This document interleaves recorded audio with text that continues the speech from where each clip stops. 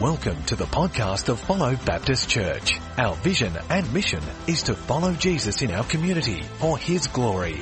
We hope and pray that you are blessed, challenged and inspired by this message. For more information on Follow Church, you can visit our website at www.followchurch.com.au.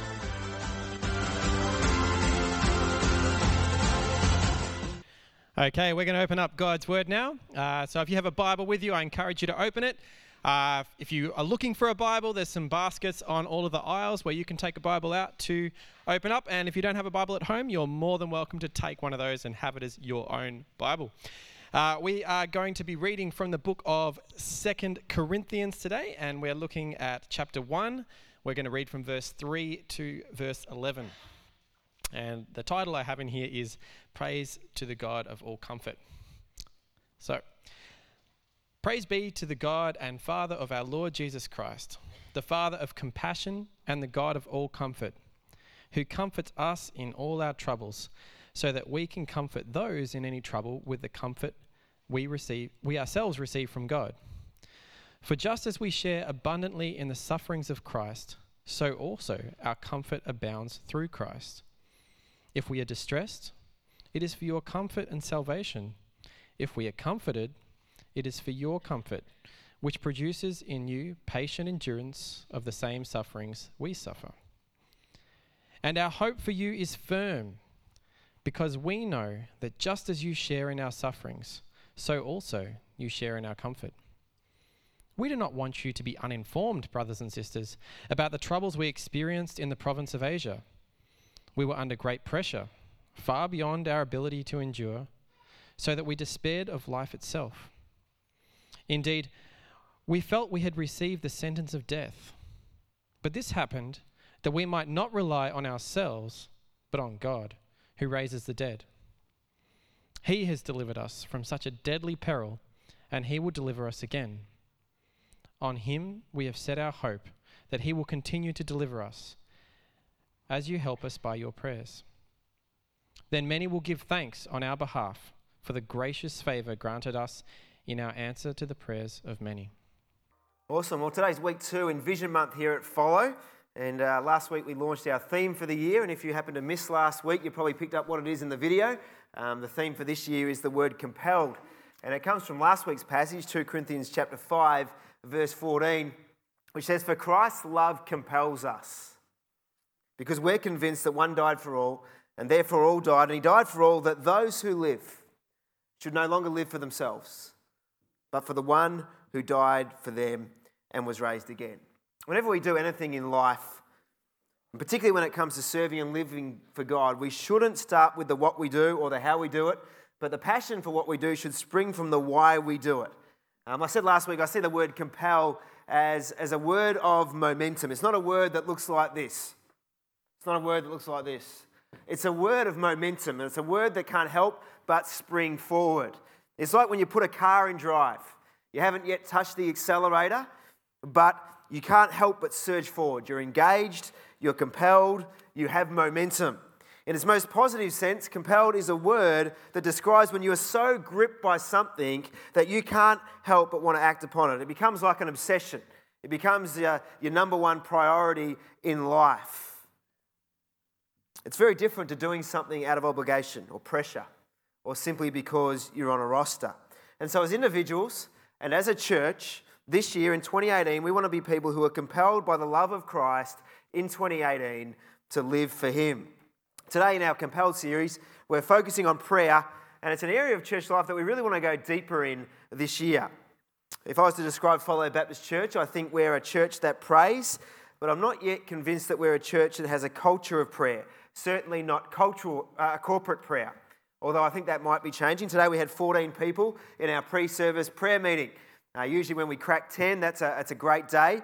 And when we get over half a dozen at our Monday night prayer meeting every fourth Monday of the month, we kind of leap for joy.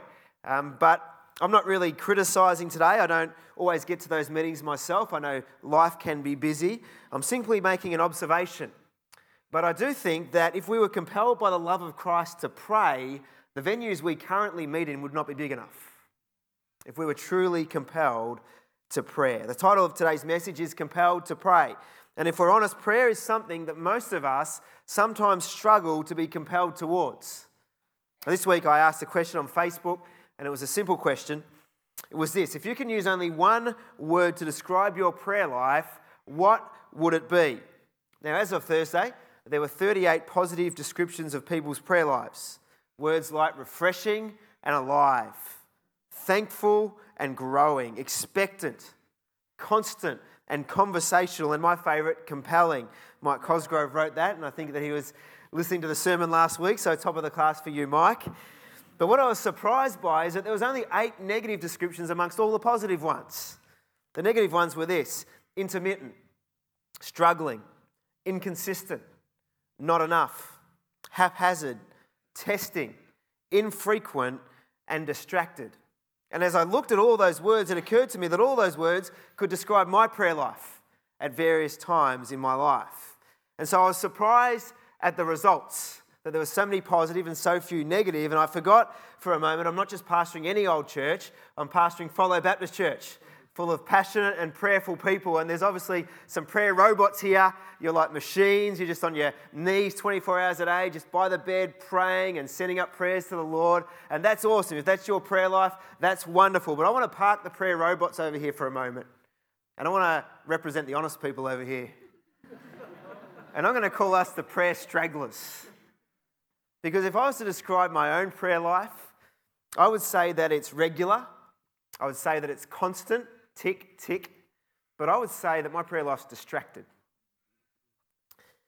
I used to be part of a movement of churches, and the founder of that movement used to talk about prayer a lot. And he'd speak regularly at conferences, and he'd always get up and tell us every conference that without fail, every day of his life, he gets up 5 o'clock in the morning, goes to the beach, and from 5 to 8 o'clock, I can still remember his words, he has powerful and focused prayer. I thought, that is awesome. And so I thought, one day I came back inspired from that conference, and I thought, well, maybe the key to fruit in ministry is that formula, that I should set my alarm for 5 a.m. Monday morning. And so I did, set my alarm for 5 o'clock and went off to bed the night before, and my alarm went off at 5 o'clock. Beep, beep, beep, beep. And I was like, what is that? Where am I? What's going on? Who on earth would set my alarm for 5 o'clock? That is just crazy. And then I realised, I did. All right, focused and powerful prayer today. And then I hit the snooze button and said, no, that's a dumb idea, and I went back to sleep. All day I felt guilty, and I thought, that's pathetic. You can't even do one day. And so I was determined, tomorrow morning, I'm going to set the alarm at 5 o'clock. I'm going to give it another go. It's going to be powerful and focused prayer. And so I set the alarm, 5 o'clock, beep, beep. I got up, instant regret swept over me. And I got up and I thought, no, I'm determined. I'm going to pray. Powerful and focused prayer. This is the day the Lord has made. I will rejoice and be glad in it. I was trying to convince myself at that stage. Then I started to pray, dear Lord, would you use us to have a blessing? Would you use us to reach people? And then I felt a grumble in my stomach. And I thought, man, I'm hungry. I wonder what's for breakfast. And I thought, no, you're praying. Okay, dear Lord, I just pray that you would help our friends that are struggling. Be with them. I pray that you'd bless them. What date's that wedding I'm conducting? You're praying. All right, pray for that couple. Dear Lord, pray for that couple and their marriage. The wedding come out, it would be a great day. The marriage would be blessed. And then I'd get distracted again. And I swear, I got to the end of that prayer session. I thought, that must be 3 hours. And it was 5:05. And I was so incredibly discouraged, just thinking, how can I be a Christian? How can I be in ministry? And I can't even pray for more than 5 minutes. Well, I've got a few years down the track now, and I've got a little bit more maturity, or at least I'd like to think. And I've come to realise that comparison is a stupid pursuit. Let me say that again. Comparison is a stupid pursuit. Because we are all different. We're created unique by God. Our relationship with Him is deeply personal and unique. And there'll be no prayer life that is exactly the same as someone else. There is no one key to effective prayer. And I've got to be honest, I never pray for 3 hours straight. I don't even prepare sermons that way. I do a little bit and then I've got to do something else and have a break. I'm just not wired that way. And so I pray for 5 minutes and I'll pray for 10 minutes and I'll pray for 2 minutes and I'll pray for 30 seconds and I'll pray for 15 minutes. And all day I'm always in a state of prayerfulness where I'm open to the Holy Spirit leading to me to pray for the things I need to pray for or that I want to pray for at particular times. I very rarely even pray for an hour, except when I gather with a group of people where, surprisingly, I'm not distracted. And the time goes quickly. And that's why I think corporate prayer is actually really important, because we encourage one another and we bounce off one another in prayer. And something someone else prays will trigger something for you, and then you'll pray about it, and it'll be something on your heart. And together, in unity, you pray, and it's quite a powerful time. And so I'd encourage you to gather with other people as much as you possibly can. But once again, when it comes to prayer, I think we too often focus on the what and the how. What do we need? How will God provide it? And how should we pray? Should I get up at 5 a.m. and pray for 3 hours? Should I do the Acts method, where it's adoration and confession and thanksgiving and supplication? Should I pray through Scripture? Should I have a prayer journal? But I want to say today, I don't think the issue is that we don't know how to pray. I think the issue is that we forget why we pray. And so why do we pray? I think Jesus gives us a blueprint in the Lord's Prayer that we sang about today, which I didn't know we were singing about until Hannah introduced it. I love how God works that way.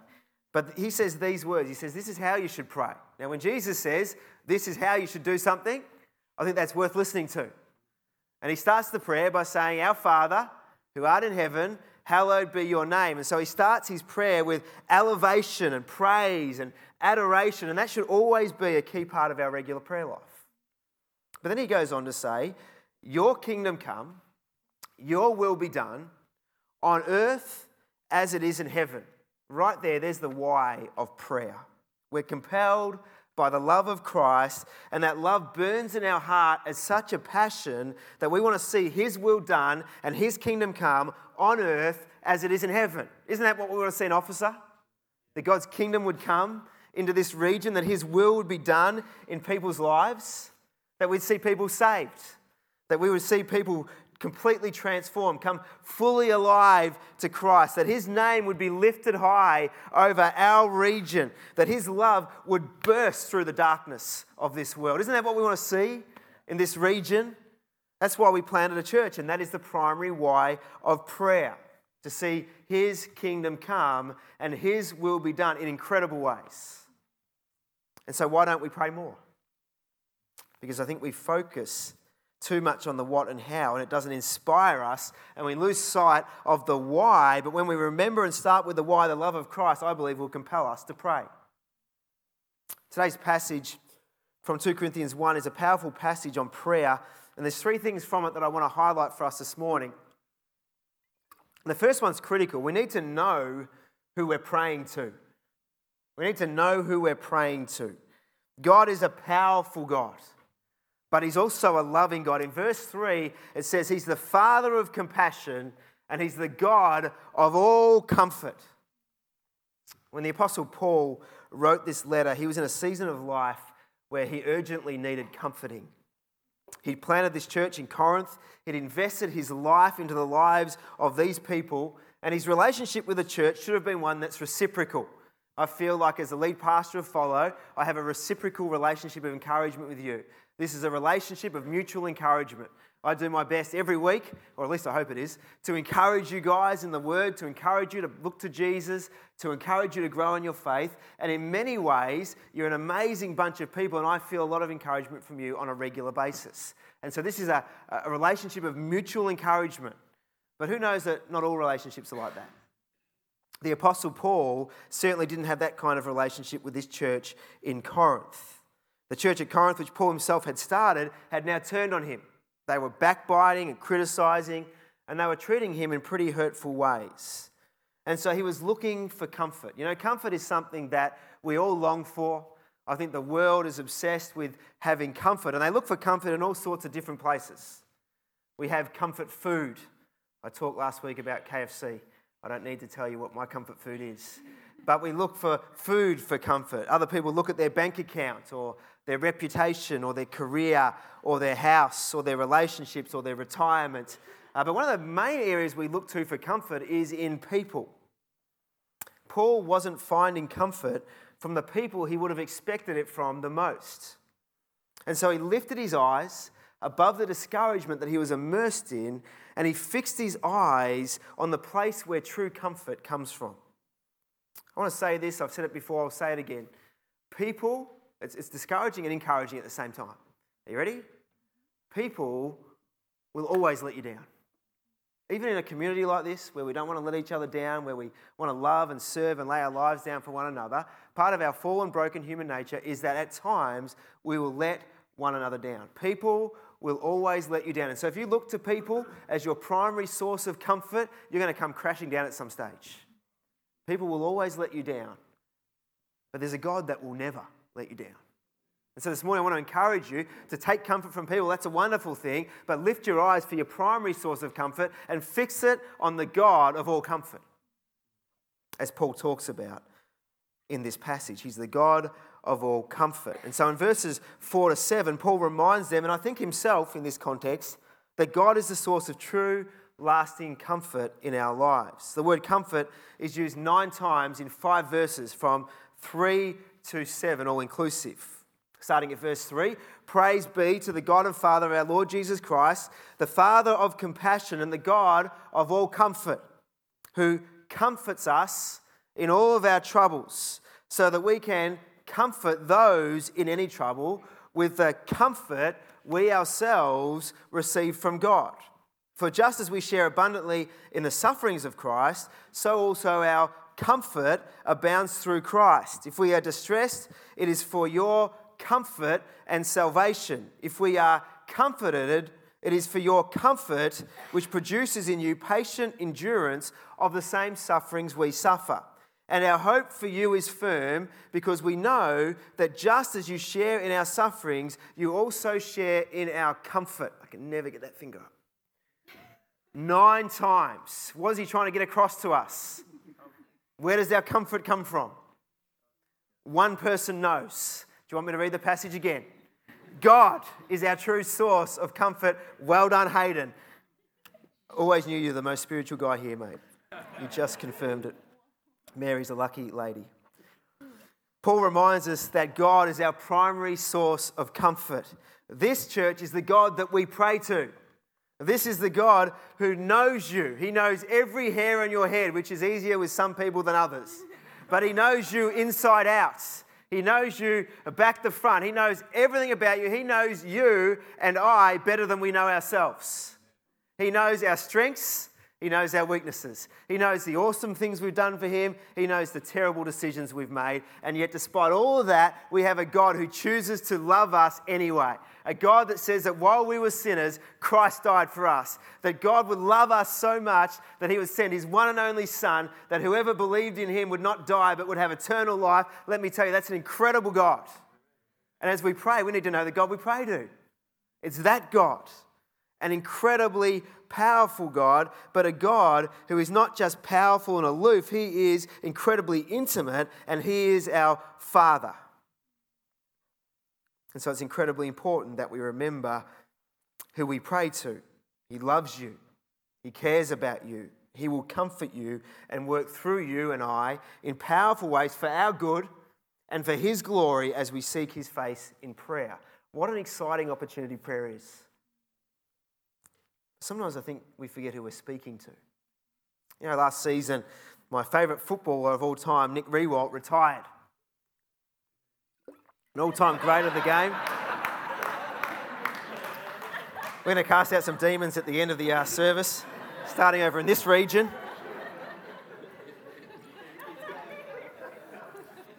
Anyone who knows anything about football knows that Nick Riewoldt was an all-time great. And he retired last season, champion football, and I think a very good person off the field as well. And I'd be lying if I said a few tears didn't well up at his farewell game. We were at his game, and my nephew said to his dad at the end of the game through tears, "Dad, I don't want Nick to go." And we nearly all lost it. Shh, don't tell anyone.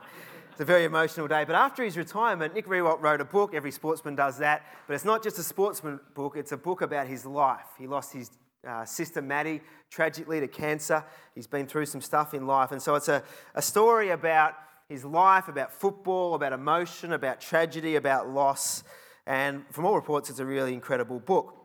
After he retired, he went right around the nation promoting his book. So he went to bookstores and he went to public venues. And I saw photos on the website of Nick Riewoldt sitting at a table and then a queue of people going right out the door and around the corner and people just waiting for hours just to have a glimpse of Nick Rewalt, just to be face to face with him, to have a conversation, to get his autograph on their new book. And I thought about that this week, and I completely understand it because he's a legend. But I thought about that this week, and it hit me that people will sleep out overnight. They will stand in queues for hours just to get a glimpse of a celebrity, and yet we have the opportunity to have a conversation with the creator of the universe who created all those celebrities, and yet he is not just a powerful God, he's our loving Father, and sometimes in a 24-hour day we can't find 5 minutes to spend speaking to him. How is that possible?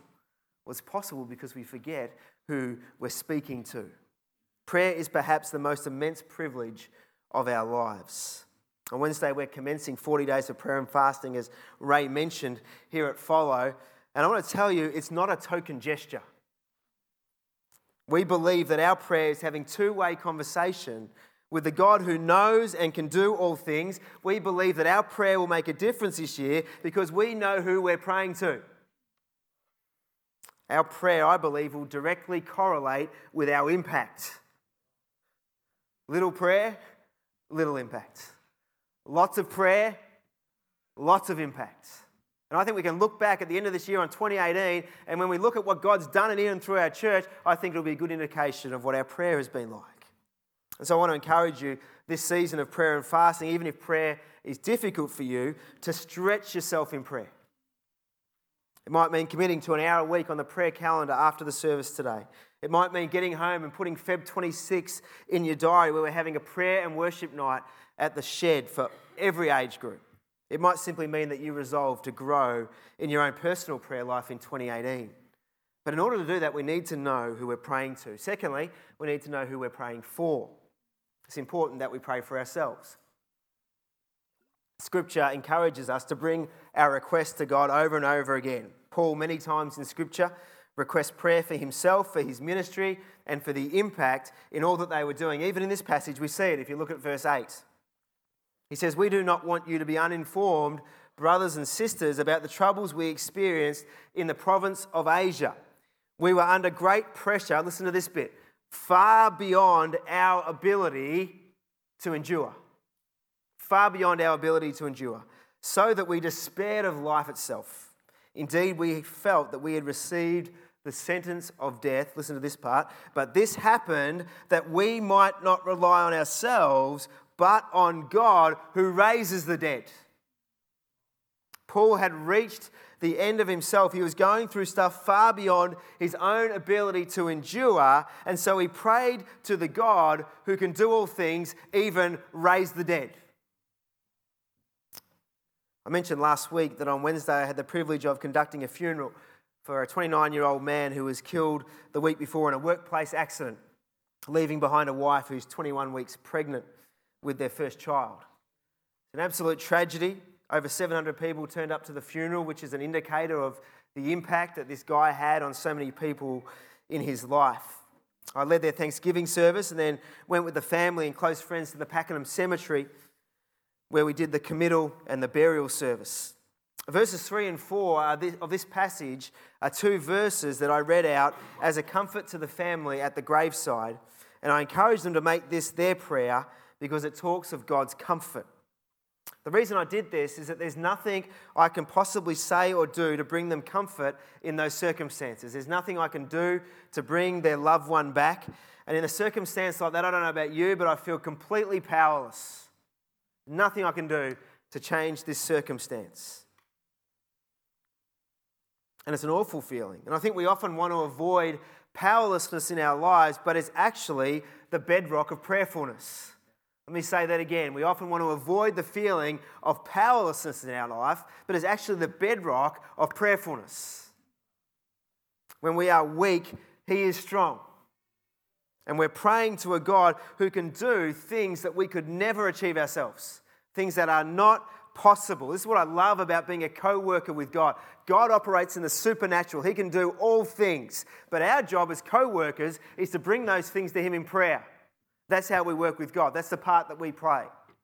And so as we pray, we are God's co-workers, bringing things to Him, trusting that He can do all things. And so Paul, in this situation, had reached the end of himself, And I'm sure all of us can relate to that feeling at times. And so we pray for ourselves. It is good and it is right and it is biblical to bring our personal prayer requests before God on a regular basis. And we're not praying to a distant, disconnected being. We're praying to a powerful but intimate God who cares about us and listens to our prayers because he's the Father of compassion and he's the God of all comfort. And so we bring our prayers for ourselves to the Lord. But it's so important that we don't just pray for ourselves, but we also balance it with prayer for others. Our prayer life should not consist solely of prayer for ourselves. If we were to do an inventory of our prayer lives and we could put all of our prayers on a scale, I imagine that most of our prayer lives would be a bit out of whack in terms of the weight. I think the prayer for ourselves often outweighs the prayer that we put forward for other people. And I think it's a really important thing to balance prayer in our lives so that it includes not just prayer for ourselves, but prayer for others, because prayer isn't a selfish pursuit, it's a kingdom endeavour. What an awesome thought it is to think that your prayers could powerfully impact the life of another person. And that's exactly what Paul highlights in today's passage in verse 11. He says, "As you help us by your prayers, then many will give thanks on our behalf for the gracious favour granted us in answer to the prayers of many." James 5:16 says that the prayer of the righteous is powerful and effective. Prayer is powerful. It's not wimpy. It's strong. Don't get in its way. It's going to make an impact. Like when I look at myself in the mirror in the morning and go, "Oh, it's powerful." Raw power. Maybe it's not the best example. You might want to think of something the opposite to me standing in front of the mirror going, "Oh, raw power." But you know something when it's powerful. And this passage tells us prayer is powerful. Prayer is also effective. It's not futile or useless. It does what it's meant to. It makes a difference according to God's will. And so I want you to repeat some words after me today. Can we do that? Are we ready? The prayer of the righteous is powerful and effective. Okay, now with some passion. The prayer of the righteous is powerful and effective. Let me change one thing. My prayer is powerful and effective. Let's say it one more time. My prayer is powerful and effective. Like the word compelled, prayer is an activity of momentum. Is stepping into the always moving slipstream of God's will, praying that our prayers will be shaped by his will for his glory and for the extension of his kingdom. And in that way, prayer is a weapon that God has given us in our arsenal. We need to know who we're praying to. We need to know who we're praying for.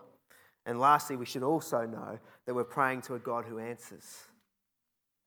Verse 10 of this passage today, in the midst of overwhelming trouble, Paul says these words. He says, "He has delivered us from such a deadly peril, and he will deliver us again. On him we set our hope that he will continue to deliver us." This should shape our prayer lives. Our prayer lives should consist of God has, God is, God will. This prayer is a prayer of testimony, a prayer of trust, and a prayer of faith. It's a prayer of testimony, remembering God's answers in the past, but it's also a prayer of faith, believing for God's answers in the future. This could be our prayer at Follow, that God has provided, that God is providing, that God has blessed us, that God has used us, and moving forward, God will provide, God will bless, God will use us for his glory. What an amazing prayer that is. A prayer of testimony of the incredible goodness of a God who gives us what we don't deserve. And the prayer of faith, knowing that God is consistent to his character through all the days of our lives. When we pray, we don't just helplessly throw requests into the air and cross our fingers. A few weeks ago, we were down in Rosebud, and Kim and I were at the carnival at the foreshore. It's very romantic. They were just closing up. Lights were on. They were offering the last opportunities to win prizes in some of their games at the carnival games. Now, we all know those games are completely rigged. But one of the games captured my attention. You could get 2 darts And there was a wall full of balloons, and you could throw your dart at the balloons, and whatever number was behind the balloons, they would add up those numbers, and then the total of that would determine what prize you would get. Now, we're always fixed by the prize wall, aren't we? The mega prizes. You know, the teddy that's taller than me, and you go, oh, I'd really love that. Then you get it and you think, I don't want this dumb thing, where am I going to put it? But we look at the prizes and we go, wow, I could throw 2 darts for $5 and I get one of those big prizes, and my kids would be stoked. And so you get the darts, you pay the $5 and you throw the darts. But we all know that you're never going to get one of those prizes. And so I threw the darts and he said, oh, well done. And he added up my points. It came to about 250 points. And he said, now the prize you get, and I'm looking up there and he goes, it's just down here in the little basket. And I look down there and there's 30-cent prizes. You know, and you just know that you're not going to get one of those ones. You're going to get one of those ones when you go to a carnival like that. It's completely rigged. In those rigged carnival games, you see the mega prizes, but you throw the dart expecting one of the mini prizes. And sure enough, surprise, surprise, that's what you always get. I think we often view prayer like that. We close our eyes. We throw the prayer out there knowing that God can do the miracle. We might even be able to see the miracle, but we often expect so much less. That's not what prayer is. It's not a wishing well. It's not a rigged carnival game. We're praying to a Father who's not only powerful, but he's the Father of compassion and the God of comfort. He cares for his children. He hears and he answers our prayers, not always according to the way we want, but always according to his will, which is even better. And so our prayers in 2018 should be full of expectation as we pray that this is powerful and effective, because we know who we're praying to. We know why we pray. We know who we're praying for, and we balance that, and we remember that God hears and answers our prayers. If you're on one of the prayer robots today and your prayer life is healthy, vibrant, alive, passionate and powerful, then I encourage you to go even deeper in your prayer life this year. But if you're honest, like me, and your prayer life has never really taken off, if it's a constant struggle, if you feel disconnected with God on a regular basis, then I would encourage you to step out this year and make a change. Don't let 2018 be another year of prayerlessness, but rather a year of regular and fruitful conversation with God. I'm going to invite our music team forward now. I'm also going to invite the elders, the leadership support group and the prayer team forward. And we're going to finish this service a little bit differently today. We're going to have all of our leadership. Where are the leaders? Come on, don't be shy. They're going to come up the front. They're going to line up along here. They're going to be facing you. And they're all here today because we would love to pray with you this morning that this year would be a breakthrough year in your prayer lives.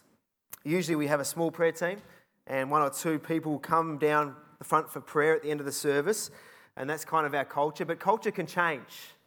And I believe that at the start of this year, God wants to change culture when it comes to prayer. And it can start this morning. We'd love to pray with you. We'd love to stand with you. We'd love to believe with you and for you that you're going to have a great year in your prayer life. That your prayer life this year would be powerful and effective. And so we're going to sing our final song in a moment, The Lion and the Lamb. And as we sing that song, feel free to come forward and stand in front of one of our leaders. And we would love to stand with you in prayer. And usually, like I said, not many people come forward because it's scary to come forward. But today, I would imagine there'd be dozens of people. Because if we're honest, I know that many of us struggle with our prayer life. And today, we'd love to stand together and pray with you that your prayer life this year would be powerful and effective. And so we're going to do that in just a moment. At the end of the song, that will be the official close of the service. So please respect this area as people receive prayer.